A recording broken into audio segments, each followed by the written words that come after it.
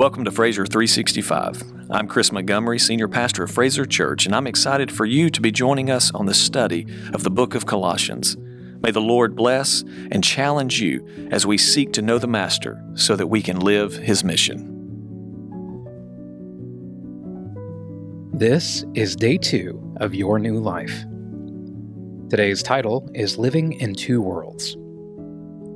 Skip Heitzig said, "If all you have is Jesus, then you have all that you need." Our text today is Colossians 1, verse 2. To the saints and faithful brothers in Christ at Colossae, grace to you and peace from God our Father. In verse 2, Paul identified the Christians in Colossae by their relation and location. First, he recognized their relation. He addressed his letter to the saints. The word saints means set-apart ones. In verse 1, Paul says he is an apostle, a sent-out one. Now he identifies the believers as saints, set-apart ones.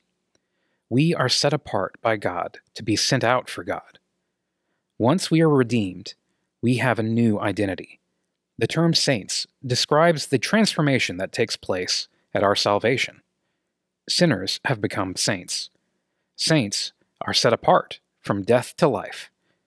We have a brand new relationship with Christ as His saints. We also have a new connection to each other in our God's family, to the faithful brothers in Christ. Once we are rightly related to God, we should be rightly related to one another in His family. This new relationship in Christ comes with two locations. Skip Heitzig describes them as follows. First, Paul speaks of their geographical location with the phrase, at Colossae. Paul was writing to a church in a city in Asia Minor, 100 miles east of the city of Ephesus. It was what we know today as Turkey. However, Paul speaks of another location, that being their spiritual location.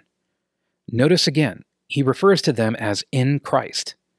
Geographically speaking, their location was in Colossae. Spiritually speaking, their new location was in Christ.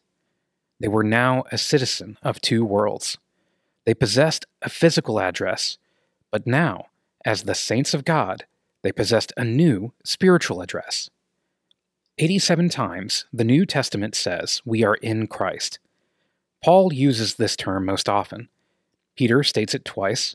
Luke uses the term only once, but he is quoting Paul. Therefore, in Christ is Paul's deal. And this is unique because no world religion ever talks that way.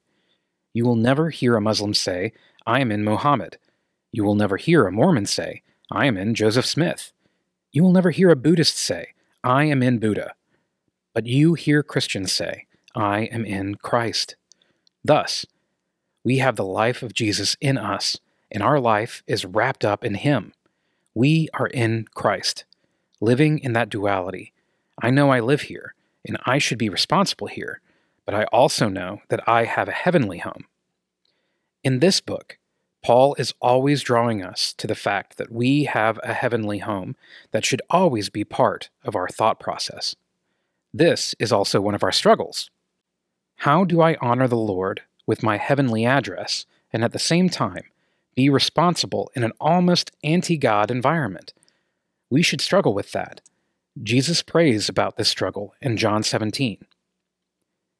Therefore, the term in Christ describes this new relationship with God and our faith family. We live in this dichotomy of our physical and spiritual locations. Verse 2 continues with these words from Paul. Grace to you and peace from God our Father. Again, Skip Heitzig may have the best explanation. This is a very typical way of beginning a letter. If you looked at old Roman letters, thousands of them begin exactly the same way. But what Paul the Apostle uniquely does is he combines the greetings of the Western world and the Eastern world, and then he tweaks it a bit. So, the common Greek greeting was kairein. Kairein means rejoice. The Jews, when they see each other, say shalom. This word means peace. Therefore, the Greeks say rejoice, and the Jewish people say peace. What Paul does is he takes these two greetings, combines them, and then tweaks them. He doesn't use the word kairein, but charis, which is similar. It is part of the root word, but it's a little bit different. So, if you are a Greek speaker and you hear this, you'd go, "Oh, I see what you did there, Paul. You took one of our greetings, but you made it spiritual.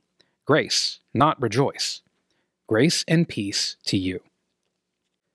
They happen to be called the Siamese twins of the New Testament. You find them in every letter of Paul the Apostle. It is always grace and peace, and they are never reversed. It is never peace and grace. You want to know why? You can never understand the peace of God until you have experienced the grace of God. And when you experience the grace, the unmerited and undeserved favor of God, it produces peace. He reminds them that, in Christ, grace and peace are brought together. As believers, we live in grace and peace. Grace and peace are character traits of living for Jesus in a world that is opposed to Him. Living in Christ produces grace and peace. Consider these questions.